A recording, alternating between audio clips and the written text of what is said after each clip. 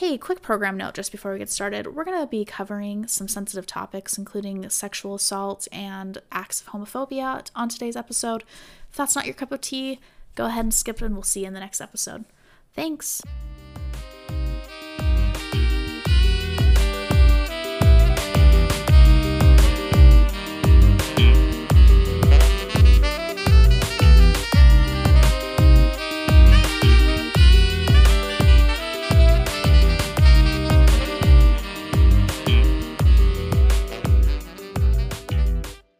Hey, welcome back to part 2 of Dating in Utah. Alice and I are going to get into some interesting discussions on the concept of marriage and the way that dating in this state is unique when it comes to the concept of marriage.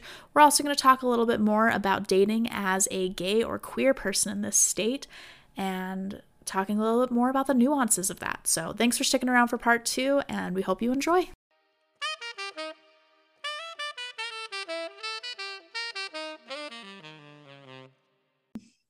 But I think the other thing too that is interesting here is like the examples of long-term relationships, particularly like married relationships, because obviously like marriage wasn't legal in the state or in the country as a whole until we were in high school. So like the examples of what a long-term gay relationship looks like after dating, you know, whether that's through marriage or civil union or, you know, kind of what was popular in our high school time.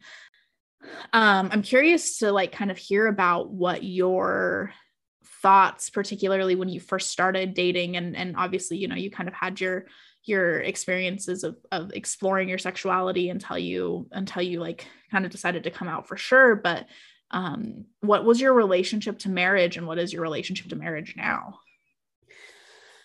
In a marriage dominated culture, right, Utah loves marriage. Yeah. So now, I mean, like I've always been, you know, intrigued by the idea of marriage. I wouldn't be surprised if one day I do get married, but it's not on the forefront of my thought. I know that if I would get married, like I would want to do it for love, but I would also probably do it for the legal benefits. Like simply knowing that if I were to suddenly die, because the amount of horror stories I've heard of gay couples specifically that were together for 30 years, then their partner dies this tragic death and they don't get anything, and it's just this nightmarish process because they're nothing more than like a roommate, you know. Like I never want that. I do at one point want a family, but I haven't been in a long-term relationship enough to consider marriage seriously. So it's not even something I'm thinking about, because one day I will know. Like I do know that I will be in a long-term relationship enough that I will consider marriage, but that's not anytime soon, and it's not even something to worry about until that time comes. But I grew up, my mom had 3 marriages. I'm sorry, mom. My mom had 3 marriages. My dad was her 3rd marriage. So she had 2 failed marriages before she had me. So I know that you'll have ups and downs. If I marry someone and get divorced, it's not a big deal. But you know, my parents got divorced when I was like 3, but you grew up in a very different household and situation. And I know that you have had a very interesting relationship with marriage. Yeah. I mean, my parents are high school sweethearts. So I was a prom baby, as much as my mom hates that I refer to myself that way. So cute. And you were conceived under a water tower, right?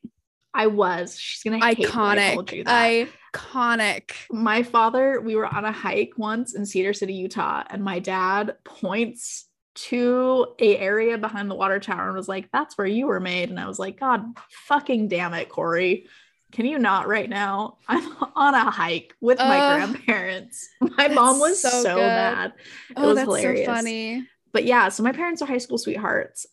They beat the odds of teen pregnancy and they've stayed together. They celebrated 25 years of marriage this summer. My grandparents on my mom's side celebrated 50 years of marriage this summer, about 3 weeks before my parents. So I have, you know, my dad's parents are divorced. Obviously my grandpa is gay, but I have like a really picturesque love story as my parents, you know, kind of example. And my grandparents on my mom's side are the same way. They have a very loving, happy relationship. And Brendan, my current partner's parents are the same way. They're high school sweethearts. They didn't get married till they were in their 20s, but they are also high school sweethearts and have been married, I think 26 years.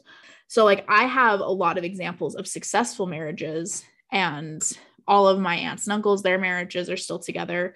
Like I said, the only divorce in my family are my grandparents. So it's a kind of a very different perspective of like, I've had a lot of example of successful marriages, but also that is not societally the norm. It's true. I mean, I do have to say real fast that no, you're right. Like I have not seen a successful long-term relationship except for my aunt and uncle that I really look up to. Like I've never seen a successful like long-term relationship or a successful marriage ever. And so I think just that does very much tie into our beliefs in marriage.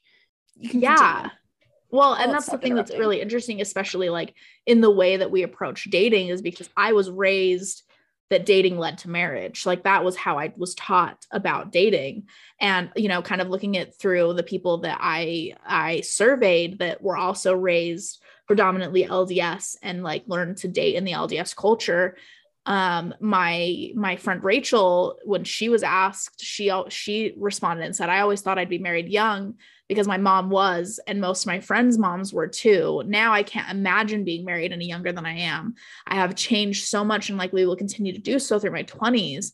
I know some couples that got married young and went through all these changes and made it out because their love was based on more than shared values. It's hard to find that regularly, and shared values play a big role in relationships. So it makes sense that so many are rocked by things like faith journeys and political followings. I definitely want to get married someday, but I don't want to rush. And I have a few years of living with a man beforehand. And I think that's such an interesting perspective because like, I also kind of share that view that Rachel has, where I waited for a missionary for 9 months and we had a wedding date picked and like all of these things. And I really thought that like we'd be married by a certain time and we'd start having kids when we were 25. That's what we talked about, is that we'd start having kids at this point. And I cannot fathom being a mother right now. So like, that's just like been a really interesting experience too. But also while I was dating, it provided a toxic environment for my dating life. My previous long-term relationship, you know, there was a lot of additional flaws, but I think one of the things that really led to our downfall is that he was raised outside of the state and didn't have the same, I hate to call it anything else other than an obsession with marriage that I did. And so we got into this relationship and I was like, I am having sex with you and like we love each other and all these things. Why wouldn't we get married? Where he was like, we're 20 years old. Why the hell would we get married? Yeah. And so like, it's just such an interesting perspective. Cause again, also like my examples, my parents got married when they were 18 years old. My grandparents on my mom's side, I think they got married also like in their early 20s. Most of my aunts and uncles got married in their early 20s. I think my only exception, my Aunt Karen got married in her mid 20s, which is still so young. And so like the relationship to marriage is really, really interesting because it's been such a focus. And it's only been in the last like year and a half, 2 years since the pandemic started that I've kind of been able to readjust my concept of what a marriage means. And, you know, my partner and I have spoken about it and it's still like something that I really, really want. But I think the concept of what a marriage means to me is very different than what it was when I was in high school, because I had one of my boyfriends in high school, even before the missionary that I waited for, he and I also talked about marriage and we were 16 years old. Like there was such a focus on getting married. And I have actually one respondent who is currently married. She's been married, I think 4 years, and her husband and her are the cutest couple. They also got married really young, and they are seriously like, if God exists, he made them for each other. But cute. She describes her experience. She's like, I had a lucky unicorn experience meeting my husband because I didn't date a ton. We married super young. So I struggled with a lot of expectations for what our marriage was early on.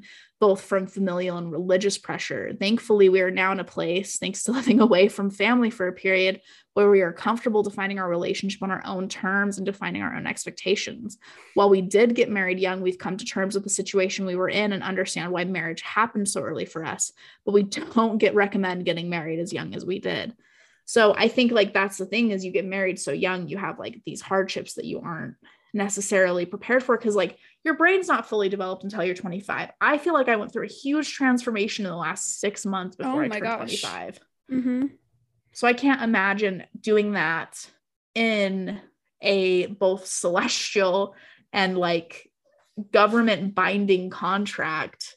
Like it just adds a level of difficulty. So it's interesting. But like I know a few people that are our age that are already divorced. Yeah.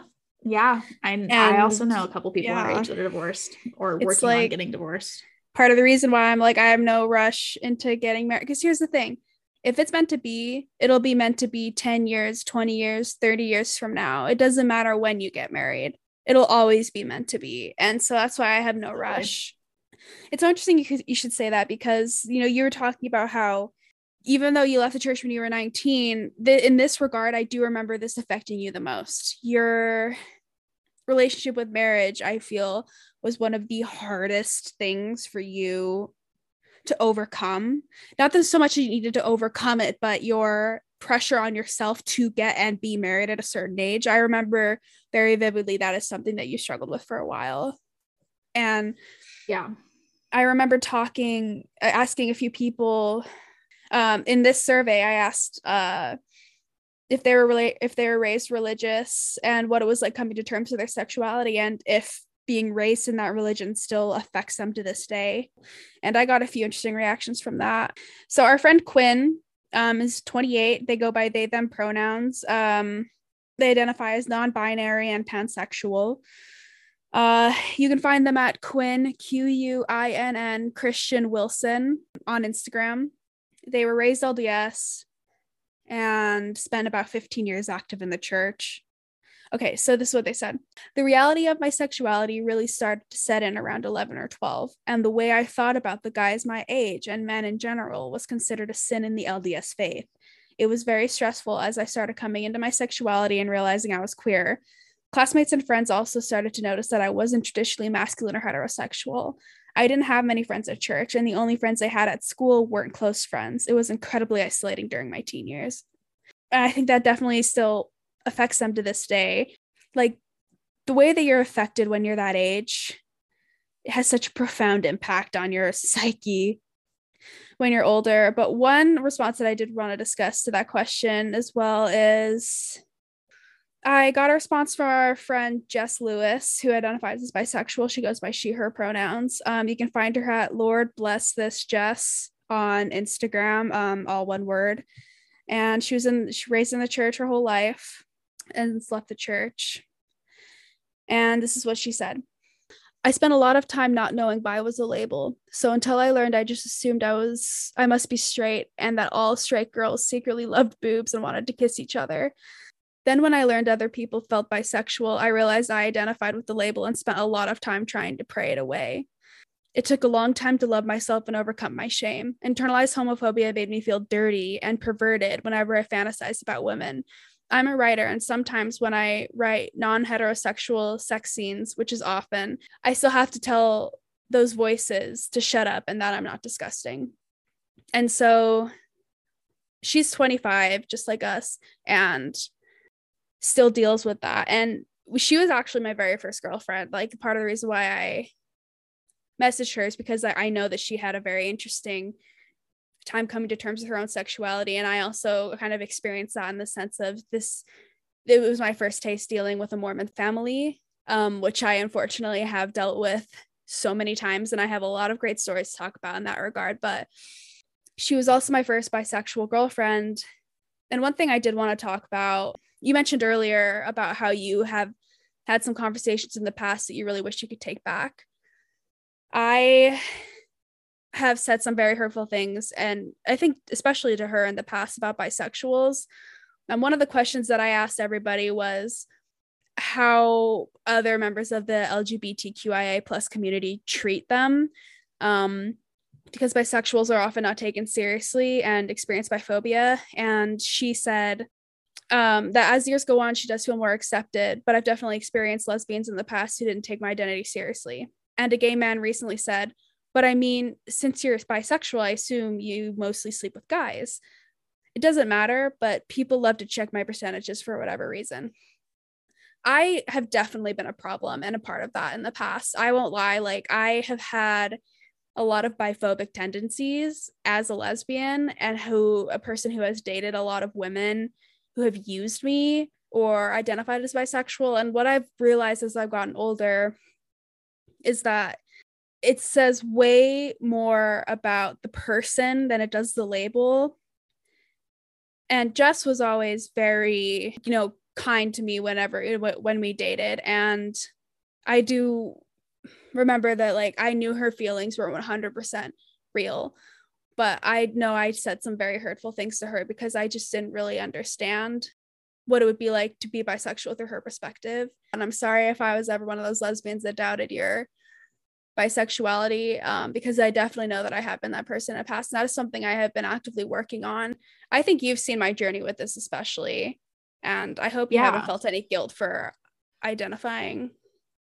No, not at all. I think the thing for me, and like I was mentioning earlier, having somebody who has had kind of the experiences with, bi-curious women that you have and bisexual women, it's understandable that like you would find frustration in like not the rejection, but like the using that you've kind of experienced. But the thing that was interesting for me is looking back now, it was very obvious that I was a bisexual person. And I've actually been kind of like playing with the concept of pansexuality as of late. And I'm in a heteronormative relationship. So at this point, sometimes it feels like it doesn't really matter because I'm in a very loving and committed relationship with a cisgender man. But it can be a little bit difficult, especially like when I have been casually dating. Like, I always felt a little bit of shame dating women, not because I was like scared to date women in that way, but because I didn't want them to think that I was using them. And I've had not many, but a fair few bisexual friends who have also had that kind of same experience. And I have one friend who, when she came out as bisexual, she got just absolutely railroaded by many people for even coming out. They were like, why do you feel the need to come out? You're in a heteronormative relationship. And like, I remember somebody that I follow on Twitter had like a very similar experience happen to them where their relationship was lambasted on social media, even though she identifies as a bisexual person. And like, it's such a hard place because there is a privilege. Like, I am privileged in that, like, I've never come out to my parents. They'd be stupid if they didn't know. Bless their hearts. But true, like, because like I've talked to my grandpa about it and I've talked to my aunt about it. And like, my grandma asked my aunt once when I was in between boyfriends, like, do you think Jessica's a lesbian? Like, and so like, I think that they'd be a little bit ignorant to not at least guess, because I'm not like necessarily private about it. But I also like, I've never felt necessarily the need to come out because I'm like, why? I'm in a heterosexual relationship. Why would anybody care that I also am very attracted to women and have been for a really long time? And so it's just such an interesting, and like even dating, and I think that's one of the hard things about dating, particularly in Utah, is you have a lot of these women that are kind of in the same boat where they're like, I don't want to take advantage of these tried and true lesbian women, but also I need somebody to show me how to do this. Right. And not, like I said, not all of us are as privileged as to have a gay best friend who can say, hey, maybe don't do that.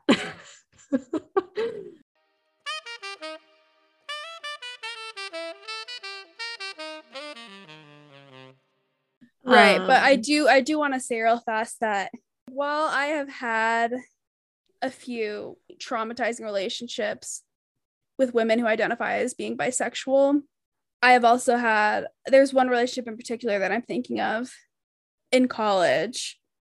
You didn't you didn't really like her. You liked her with me. You thought that we had a good relationship, but you didn't think that she liked you. You know what I'm talking about? Yeah, no, of your relationships that you've had, the person that you're referencing, she was absolutely my favorite girlfriend that you've ever had. I think that she and I were just like diametrically opposite people. Yes, So I like from a agree. friendship standpoint, I don't think we were ever going to get along super, super well. But I will, anytime she comes up, I will say she was a phenomenal girlfriend.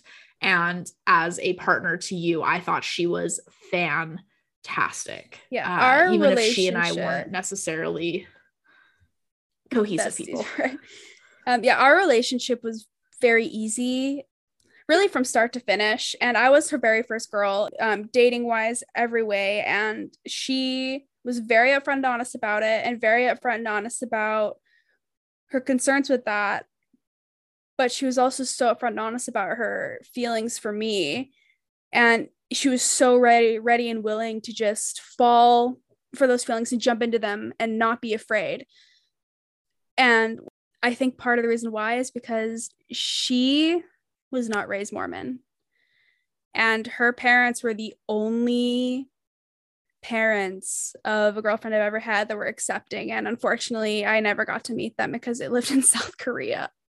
But she grew up in kind of a liberal household. And I think that that was the biggest confounding factor. That was the biggest difference between her and my other relationships, is that all the other girls I've dated, except the ones I've dated here in Oregon, were ex-Mormon, except the ones I've dated here are also ex-religion in some way. So it's just, you can't win. But they were all ex-Mormon, and she wasn't.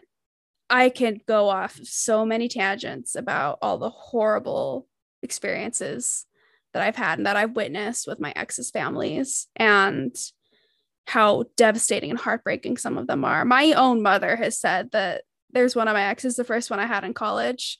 She still says that if she ever sees her mom, she wants to hit her because she was so horrible. And I was really happy to get to experience dating somebody, but for the first time, I felt like I was kind of on an equal playing field, where every time I've met somebody's family, I have known that I don't stand a chance.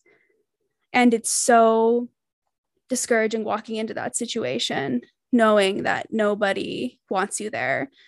Like right off the bat, like, you don't go in with like kind of a clean slate and they kind of write their first impression of you. Their first opinion of you is that you're a sinner. You are why their daughter is sinning. You shouldn't be in her life. They were much better off when you weren't there. And you are encouraging a lifestyle that is separating them from her. And because of you, they won't spend eternity together in the celestial kingdom. And that is all said through eye contact in the first interaction. And Yeah. my very last like ex before I moved to Oregon, first time I met her family, I got in the truck because we were all driving to go to like a lake, and I said, "Hi guys, thank you so much for letting me crash, on your family outing. It's really nice to meet all of you." And not a single one of them said anything to me. Not a single one said anything back. And it's just every time it's just such a sucker punch. I mean, this is kind of like, I think that this is a such an interesting perspective, because particularly like from a woman, because like I said, I think that particularly the people in Utah that are like, I don't know what else to call them other than like queer influencers. Does that make sense? Yeah, but yeah, like I got you. The particularly like the LDS or ex-LDS like gay influencers are predominantly men. And so I think there's a lot of dialogue around dating as a queer man in Utah. But I think that this is particularly this kind of like lesbian versus bisexual identification trauma and drama is so like brushed under the rug. And it's just so like frustrating that it's not about the sexuality, it's about the external factors. And I think the family thing is such an interesting dynamic. I've only had one set of parents that I think, like partners' parents, that I think didn't like me at all. And in their defense, their son and I were in a very toxic relationship with each other for the majority of the time we were together. And so as an older person now, I understand like why they were Sure. like, this bitch isn't lasting. But what was interesting is one of the predominant reasons they didn't like me is they thought I was going to convert their son to Mormonism, even though I'd been out of the church for a year or so at that point.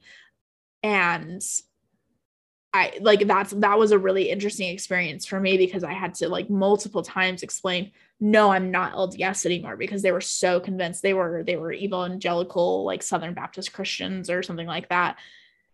And they were convinced I was going to convert my at the time boyfriend to Mormonism, and on top of all of the other toxic things happening in his and I's relationship. But that was a really interesting experience because it was kind of a similar thing. There was no winning. Like it was going to be bad from the start. And obviously, you know, I didn't have the added bonus of being in a same-sex relationship with their son, but like I only got really experienced 1/10 of what you've experienced, but it was so othering to like, it was such an out-of-body experience to be like, no matter what I do, these people are not going to like me. It doesn't matter how good of a person you are. No. Like, and I tried, I really did. But like, it was just such an interesting yes. experience. Well, and something else that I wanted to touch on too, particularly like with parents and adults in regards to, obviously we're adults at this point, but like teenage dating, that I was remembering while we were talking is, I remember when I was in church as like a 16 or 17-year-old, the youth were asked to pass out basically the ward's version of a newspaper to all of the ward members' front steps. And we were each like assigned a couple blocks. And I walked with a boy who I was really good friends with down, like he was going on a block that was on my way to my house. So I walked with him while he did his route. And then I was going to do my route around my block while I was there. And one of the members of the bishopric followed us, like tracked us down. It was not in church hours. We were voluntold to do this. I was not in a church setting at this point. We were walking home and happened to be putting newspapers on people's front porches. This bishopric member tracked us down and gave us this whole speech about how in the LDS church, men and women aren't called to do callings together until they're married, and how we shouldn't have gone off alone together and all of these things. And this boy that I was with, he was my first kiss, but like we kissed, I think 3 times ever in middle school. And then like from that point on, we were just really good friends. And both of us were like, I'd actually be really curious to hear what his perspective on this is now. We haven't talked about it in a really long time, but like, it was such a weird experience. And I think about it now and I'm like, could you imagine? This man was like in his mid-40s and he was chasing after 2 teenagers on their way home to be like, you guys can't walk together. And I was like, what do you think we do at school? We sit by each other at school. Like, what do you think we're doing outside of this 3-hour block that you control us? And also in that same time period, we had the young men's president at a mutual event also give a talking to us about how, like, if we weren't careful, we were going to like go down the wrong path, like just to the 2 of us, and like made a very derogatory comment about me as a woman and like how I was going to have to get married really young because like I was just so boy obsessed. And also in that same ward, did I ever tell you about the girls camp award I got? I think so. Remind me. So I loved girls camp. I loved LDS girls camp. I got really lucky in the stake I was in. We did like actual camping. You were in a tent. We did backpacking, the whole bit. It was so fun. Do you want to explain real fast what like award stake, that kind of stuff is? Oh, yeah. Okay. So in the LDS church, like I said, the LDS church is kind of based, it's honestly built like an MLM. There's no other way. Like it's a pyramid. So a ward is in your neighborhood. So like it's roughly 100 to 200 people in a neighborhood. And there's usually 4 to 5 wards in a stake. And a stake is over like a whole section of neighborhoods. STAKE, just so you all know. Stake. And then over that is an area. So like a town will be considered an area, et cetera, et cetera. So usually with girls camp, you go to girls camp with all of the women or the girls 12 to 18 in your stake. So it's all of the wards together. It's so fun. I got really lucky. A lot of people hate girls camp. I loved girls camp. But one of the things that was regular in our girls camp anyway is we did superlatives. So at the end of girls camp, kind of based on how girls camp went with like inside jokes and stuff, we'd give each other awards. And one of the awards I got, I was 12 years old. It was my first year at girls camp. I was with 12 to 18-year-olds. So like a mix of ages of girls. And then it was like a lot of moms were our kind of young women's leaders.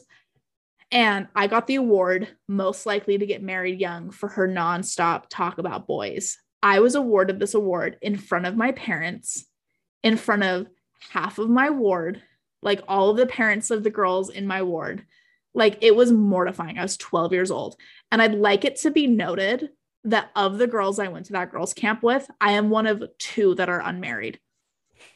Oh, so fuck you all. Genuinely, you ruined my life for like 6 and weeks. Honestly, that, because like even just what you were saying about that one boy, how his like fucking literally middle-aged father followed you down the street as you were handing out newspapers, putting that they basically planted that seed that you are like a sex crazed little kid that they should keep their children away from, and that is such a big deal in the Mormon church. Yeah, well, and then this was the other thing too, is like the shame around it. So like I was definitely off doing things I wasn't supposed to be doing in kind of by half of my sophomore and most of my junior year of high school. I had a boy that I was definitely exploring my sexuality with, and vice versa. And I didn't think anybody else was like in this experience. And then come to find out, post high school and post college, everybody was doing the same thing I was. Everybody was giving boys blowjobs, and we all acted like I was some heinous sinner for this, but everybody else was doing it too. So like there's like this real, it's just like such a shameful thing. But then also it's like so pushed. On the other hand, like the moment you're back, you like flip, the switch is flipped, because suddenly it becomes all about marriage. Like my friend Bridget also referenced in her survey, she says, when my husband and I started dating, within about 1 month of going public, people primarily from our same religion started asking if we were planning to get married. Like they expected us to answer if this nascent relationship was the real deal. It put so much pressure on us where we felt we couldn't discuss our relationship with anyone for fear they would push us towards marriage or spread rumors about a relationship. It's so insane looking back. That's just the hard, like, it's just such a hard thing, because even if you're in it and you're doing everything you're supposed to, like there's still this insane, like you're just being watched no matter what. And like there's this whole other element of like temple worthiness and things like that make it so difficult to date in the state. And I know that we've been like harping on all these kind of negatives, so I'd love to kind of talk about more of like, okay, these are the bad things, like what can we do about it, or like how do we approach dating as adults in this culture and still do it in like a healthy mindset, or how do we protect ourselves? Because that's, I think, another thing is my friend Rachel, like she just barely kind of decided to do this faith transition, and she's been dating outside of kind of the confines of a church dating relationship. And she's had some really, some might say, scary situations happen to her, because she was given the mechanics of a sex talk, but also like the sidebars of like the whole consent thing and like what's okay and what's not okay. And it's so difficult.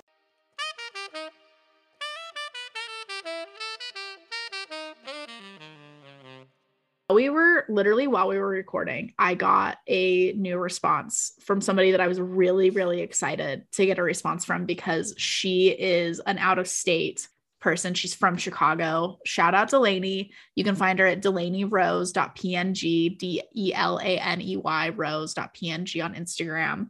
She is a delight. We love her. Mm-hmm. But she's from Chicago. She's from the suburbs of Chicago, and she moved to Utah to do college in 2015. So she has a really interesting perspective, because she grew up in a very liberal household, from what I understand, and she definitely did not grow up LDS. So she's had like a really interesting experience coming into the state. And she's also a very eloquent writer. So literally I could read all of her responses and it would just sound beautiful. But kind of harping back to like some of the more interesting experiences of dating in Utah, I asked her, like, how would you describe the dating scene in Utah? And she says, unless you're an athlete or a Mormon, it's incredibly hard to date here. People distill your personality down to how well you can ski, hike, climb, or how pious you are. People are either so intense about commitment or incredibly adverse to it. There's very little gray area here in terms of dating, and it ends up being rather intense experience either way. Also, the majority of the people here have so much trauma surrounding sex and dating that it's often very hard to connect with people on these topics. And that's such an interesting perspective, like from an external person. And we haven't really talked on like the outdoorsy element and then also like the physical element of dating here, where there's such a desire for perfection, both physically and morally, that like there's that chewed gum element in the church too. Yes, like the chewed gum element where like if you've had sex previously, like you're tainted, but also like from a physical standpoint, like Utah is one of the highest rates of plastic surgery in the country, because there's such this idea of like what a perfect woman is. And I've talked to Delaney about this before, and she's like, outside of Utah, I am like a 9 out of 10, but in the state, she feels like she is lower on like the 1 out of 10 scale. And even though she's not, she's an absolutely stunning human being, but she's a curvy girl. And so in Utah, where it's like very, very idolized to be a thin person, you get into this other element of dating here where like the physical elements make it even harder to date, because there's like this funny stereotype here. And I mean, this might be a good segue into like kind of the funny stereotypes in Utah, both negative and positive, that ugly men end up with beautiful women in this state. It is, I hate to like put it that way, but traditionally not good looking men definitely end up with 10s in this state. And it's really interesting. Few guys you've dated that I think are 0s and you're a 10, so I could agree with this. Thank you. Come on. I mean, you're not wrong in some cases. But anyway, yes, Jess, please continue. Yeah, it's interesting. So, you know, the stereotypes are definitely there. And I think it happens on both sides, because I think that, you know, I hate to sit here and lambast 50% of the population in the state just for being LDS, but it's kind of easy considering my LDS trauma. But like, there's definitely stereotypes around dating, even like within LDS on LDS relationships, that are really interesting. My friend Rachel, who I've kind of mentioned a couple times, she can be found on Instagram at Rachel N19, RACHAELN 19 on Instagram. She references online dating in Utah, and she says, I've tried most dating apps. Ironically, I've had the worst experiences on Mutual. Both dates that I went on through the app ended in sexual assault. I'm not LDS anymore, but for anyone I know that is, I never recommend Mutual. It carries the assumption that all the people on there are safe and dependable, so it's easier to let your guard down and rely on your boundaries yet less. And I think that's totally the case. I think you have this concept that because there's like this pious energy around the LDS culture, that you assume that when you're with, and I think that in a lot of cases it's true, but in some cases it's definitely not, that like if you're around a religious man, like you're safer. But in practice, I think that is definitely I hate to laugh because it's really frustrating, but sometimes there's all you can do is grin and bear it. Like it's definitely a thing. And I think those stereotypes definitely play into the culture of dating here. Allison, I know some of your respondents kind of talked about the stereotypes. What did they have to say? Yeah. You touched on something I definitely wanted to talk about, which is the sexual assault aspect of it. Every single girl I've been with, every single girlfriend I've had, every single girl I've dated, except for one, has been sexually assaulted and raped.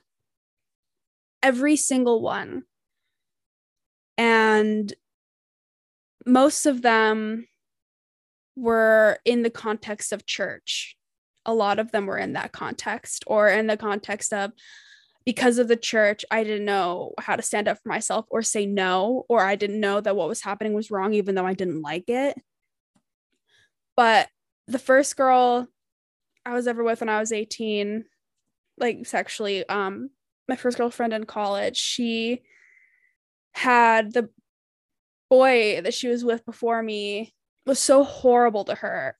And she had so much trauma that like we had to work through, that it's almost it's made me a better person in the sense that I'm really good at respecting people's boundaries and asking for consent and making sure that people are always comfortable, because I never want to be somebody who makes somebody uncomfortable, because unfortunately most women have had an experience where they are sexually traumatized. And it's not just women too. Like my friend Riley at S. Riley Smith that I mentioned a bit earlier, he told me this story, and I reached out after he sent me this to make sure that it was okay to share this story because it's intense. So trigger warning, it is about sexual assault. He said, the reason I bring this up is because I went into the dating scene closeted and alone and did not discuss it with any of my friends or family because I was horrified of even coming out. An older man at my high school that I felt comfortable confiding in, I had confessed some of my early notions of recognizing my sexuality, etc. to. He later invited me over one night to talk it out further. It ended up being my first sexual experience after he had raped me at 15 years old.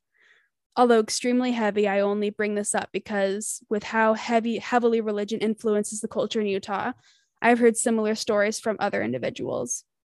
He had used my inexperience and fear of being outed against me. If I had grown up in a much more open environment, I can't guarantee the same thing would have happened. At least I would have been able to talk and communicate these things with those around me more easily, especially without the guise of judgment or being closed off by others due to their religion. And I mean, that's coming from a gay man. And I think especially sexual assault amongst men is something that's not talked about and is something that's often laughed off. Wow. On top of having to deal with coming to terms with your sexuality. Like, I think that's the thing too that's so difficult is, and like he references not having any support system to go to regarding what his experience was. And, you know, I didn't have the added layer of having that experience on top of dealing with, you know, a sexuality my parents didn't approve of. But like, I have wondered in regards to, you know, my various sexual assaults, like what would have changed had I felt like I didn't have like the shame and guilt of being dirty in a religious setting to talk about it. And I happened to get really lucky with a boyfriend post, you know, kind of my first couple of experiences that I was able to tell, and he was really, really nice to me about it. But even still, it was like, I can't fathom the support system thing is just so imperative. And I mean, 97% of women have been assaulted in some form. But like, I've always wondered like what that statistic is with men. Because I know like I've talked to many of my gay male friends, and they've all had some sort of experience like this. I think it's I can only imagine that as a man, it's so much more difficult, or not. I hate to say much more difficult because it's difficult no matter what setting or what gender you are, but like having the lack of support of like the hashtag believe all women, and like I hate that we even have to say like not having the support is rough, because like in a perfect world, like this wouldn't even be a thing, but like not having the conversation surrounding it, because like you said, most, if not all of my girlfriends have been sexually assaulted in some capacity. And so there is this sick camaraderie of like, oh, I kind of know what you've experienced. You kind of know what I've experienced, even if they happen in different contexts. We both kind of know what that feels like, where for men, because they don't talk about, like, they don't have the avenues to talk about it in the way that we do. Like it's such a brushed under the rug kind of thing. And then it causes further, like you said, it just causes further trauma because they're not given the resources to deal with it. Yeah, and it absolutely, and it also has to do with the fact that, you know, how you were discussing earlier, how sexuality just isn't something that's discussed in the church, let alone like proper sexual conduct and consent. That is especially not discussed in gay culture, because if it's not discussed in straight culture, you can expect that it is especially not discussed in regards to gay men and women and everybody on that spectrum that has sexual encounters with each other. It's like a lot of them think it just doesn't count because it's not real sex. And I'm sure I can't claim to know what Riley's rapist was thinking, but I'm sure that he was comforted knowing that he was preying on somebody who couldn't go to anybody for help. And Riley even, told me what it was like to come out to his family, and he didn't come out to them. He was raised Catholic, by the way, which is just a different flavor of homophobic. And he said it was extremely difficult come to terms with his sexuality. After coming out, I did not go home for a few weeks. I stayed with my current boyfriend, who's now my husband. I grew up with a verbally and physically abusive stepfather who was the beat the gay out of you conservative. I didn't choose to come out, but rather they found out through their own means. After those few weeks, I had a conversation with my mom about it, where she continued to press the ideals that I was bi rather than gay.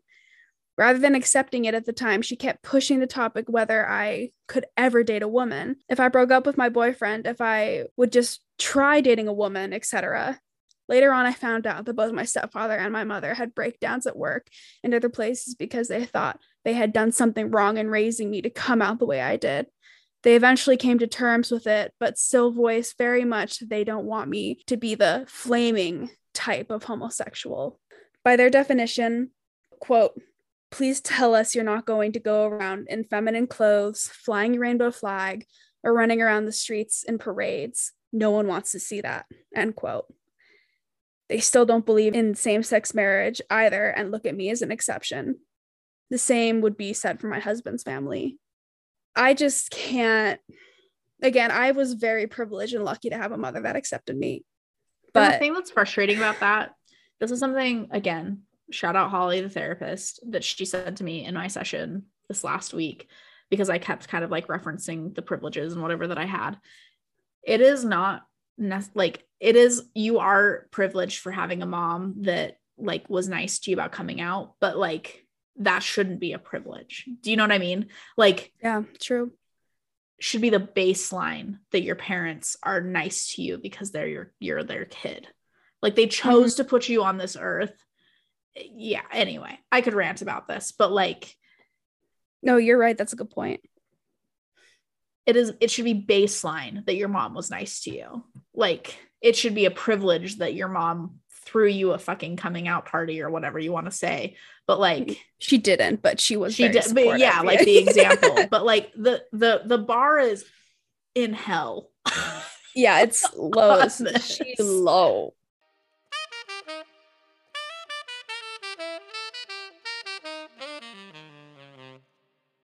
Oh God. But Riley, thank you for sharing your experience with us. Thank you, Riley. That consent is so rarely taught. And when it is taught, it's taught a heterosexual lens.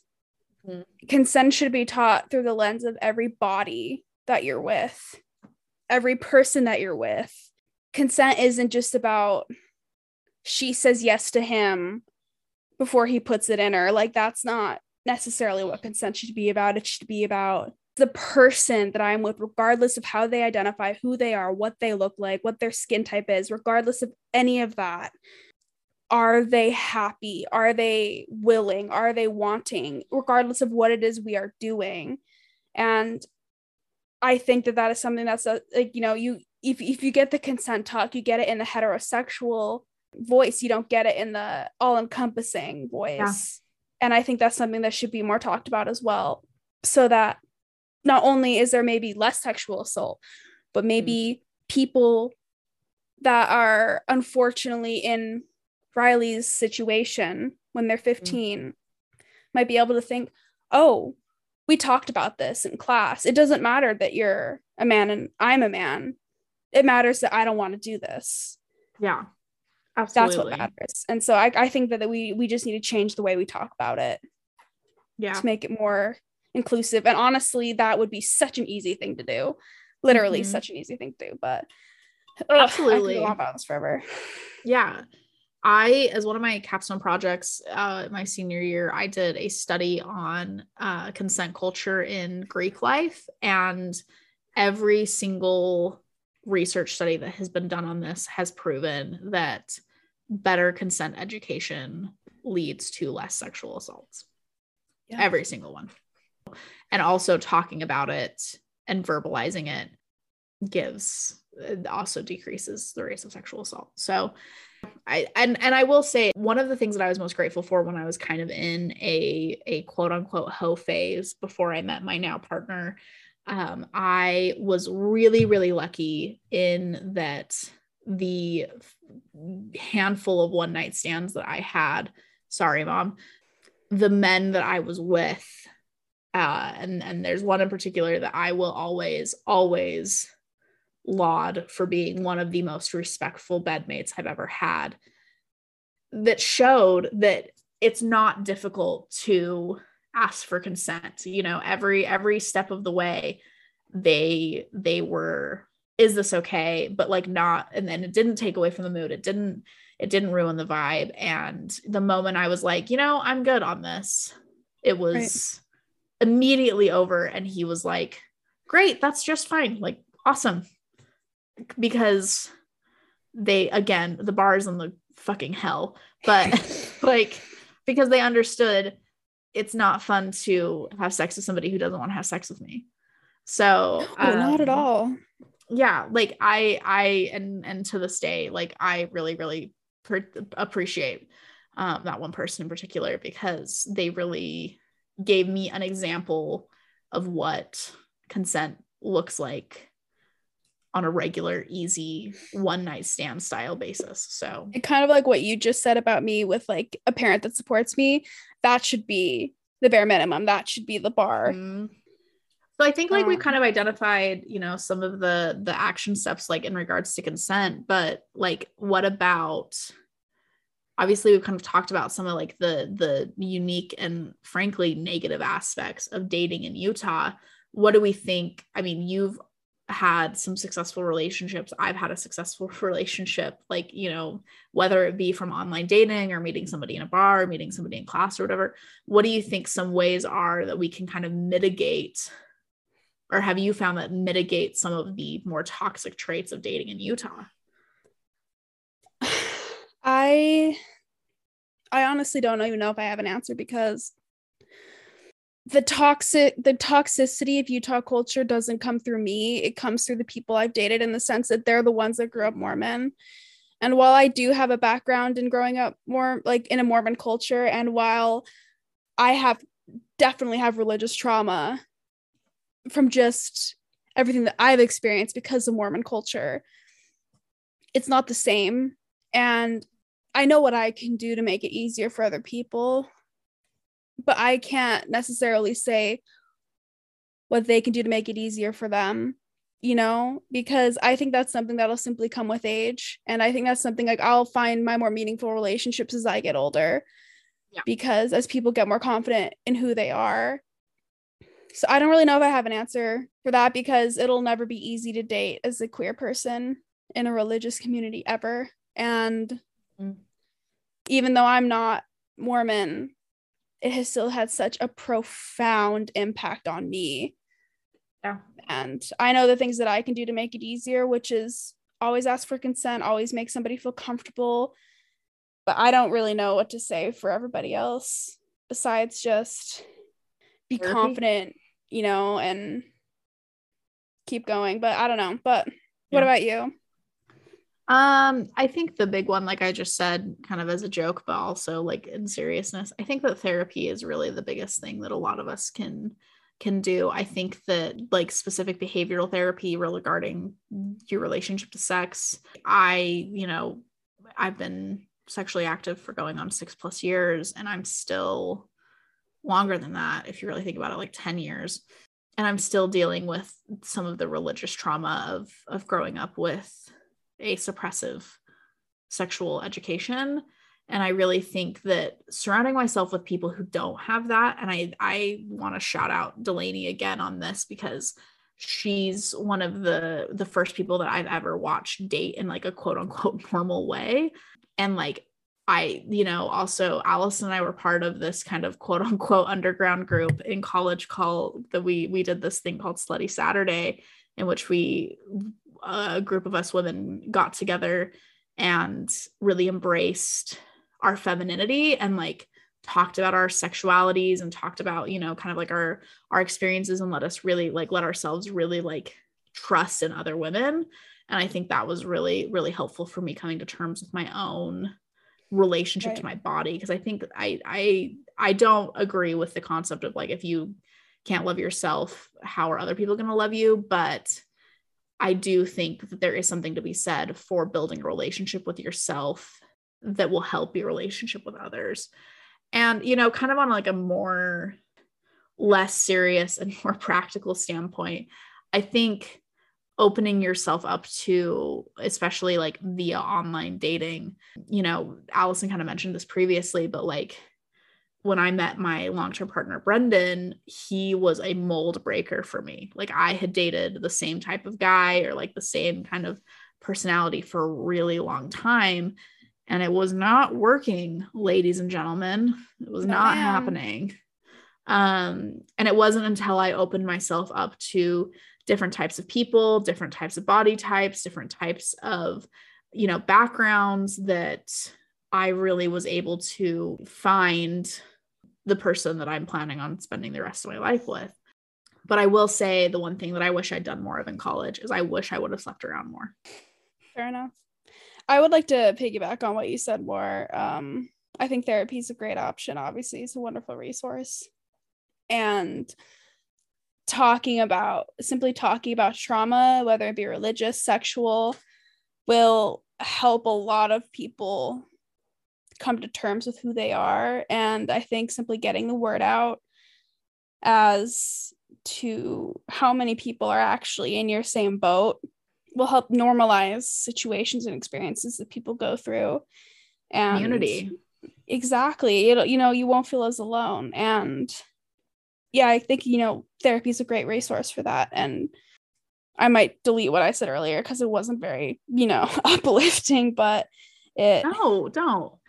No, I was just going to say, I think that you have a different perspective than I do. I think that there's a reason that you chose to leave the state. Like there are multiple reasons, obviously, but one of the reasons was because you know that you are not very likely to find a long-term relationship here because of the culture and the experiences that you've had here. And that's okay. It's true. Yeah. I have a negative relationship with dating in Mormon Utah, that's for sure. And I definitely at one point have the perspective of I never want to date an ex-Mormon again, but that's also not fair because there are many people who could be ex-Mormon that are wonderful people and are ready for a serious relationship. You know what I mean? I shouldn't put that label or put anybody in that box, but I think frustrating. Yeah, I've been, I think, way more affected by Utah culture than I think I've cared to admit, and how it's traumatized me and how it's affected my current dating style and how it's made me think of religion and families. Yeah, I don't know. The thought of marriage actually makes me pretty anxious. Yeah. Because I know that this is kind of stupid. I'm 25 years old, but I know that I'll have to kiss somebody in front of my whole family and theirs. Allison. I know, but that makes me so sad. I know, but it's one of the things that's made me the most anxious ever. Yeah. And it's something stupid that I know in the moment I'll be able to get over, but I have never kissed a partner in front of anybody in my family. Whereas, my brother will lean over and kiss his girlfriend, like when we're all sitting on the couch. It doesn't matter, and I've never showed any physical affection. It's scary. Yeah, absolutely. Well, and like, I think it's just frustrating that you have to deal with kind of like the internal trauma the internal, kind of homophobia that living where you lived and growing up the way you grew up, like, even though you had a supportive mom, still kind of has that wall up. Yeah. That's so sad. Yeah, no, it just makes me worried to to be physically affectionate. And many of the people that I surveyed also mentioned that they are afraid to be physically affectionate with their partners in public. And that was something that I really had to fight through. And when I was with Jess, the bisexual who submitted her survey, I know that was something that I was really struggling with when we were dating. And I know that really affected her because she didn't care. And I had a really hard time holding hands. And that's something that still sometimes does affect me. Allison, I really appreciate you, and you and your friends that were willing to participate in this, sharing this queer perspective of dating in Utah. I think that it's something that, it kind of gets talked about on like a macro level, but like really diving into the micro levels of like the experience and kind of what the day-to-day looks like is so valuable, especially as somebody and like our listeners, as people that are in straight relationships that don't necessarily see this other side of the difficulty of dating. My friend Bree is in the throes of straight dating and she hates it, but like, even still, we don't necessarily have the exact, like the same trauma and difficulty of dating in Utah as queer people do. So thank you for taking the time to share with their experiences. And thank you to everybody that responded to Allison for being willing to kind of share these difficult topics. And, I will say that I like to think that there is hopefully, some turning points happening in this state. We're seeing a mass exodus from the LDS church in our generation. And I hope to see that continue. And maybe we'll heal some of the hurt that our generations and the generations before us have had to experience. So I guess here's a half-hearted finger cross, hoping that truly things will get better.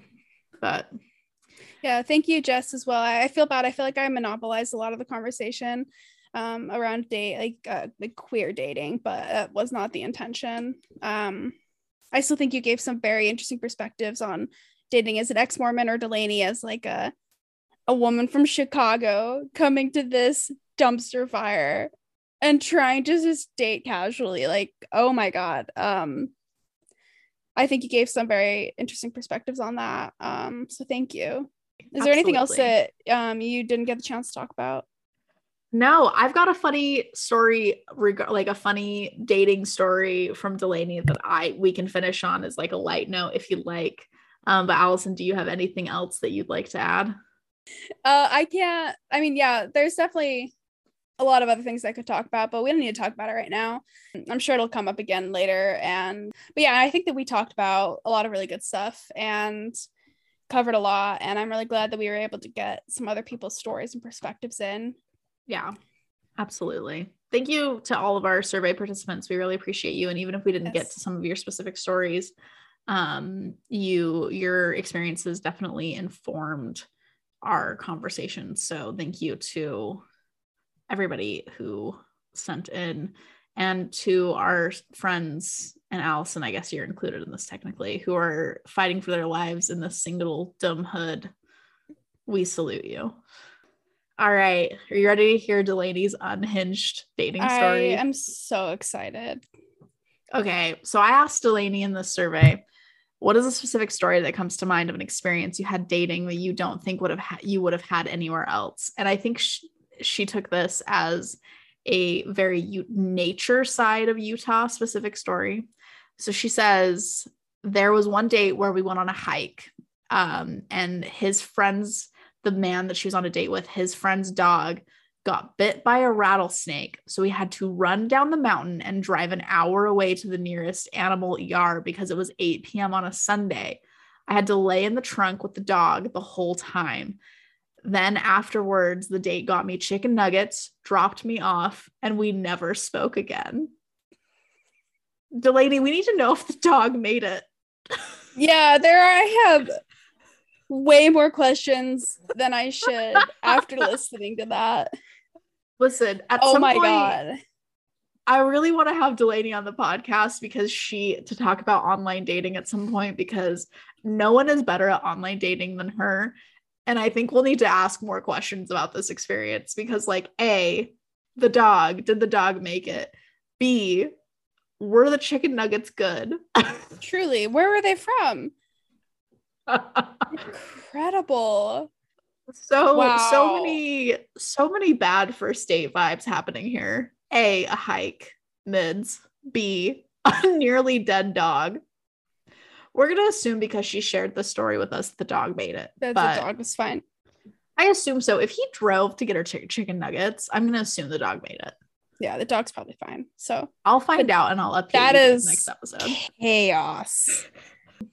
Thank you guys so much for listening to this long episode. We had so much fun and also a lot of emotions, clearly, talking about this topic. And if you have any dating advice that you would say as a veteran in the Utah dating scene that you'd like us to consider, I'm sure we'll revisit this topic again. You can find us at Salt Lime Storytime on Instagram and Facebook and Twitter. I'll be honest, if you're Facebook DMing us, we'll do our best, but like, honey, get on Instagram. It's true. This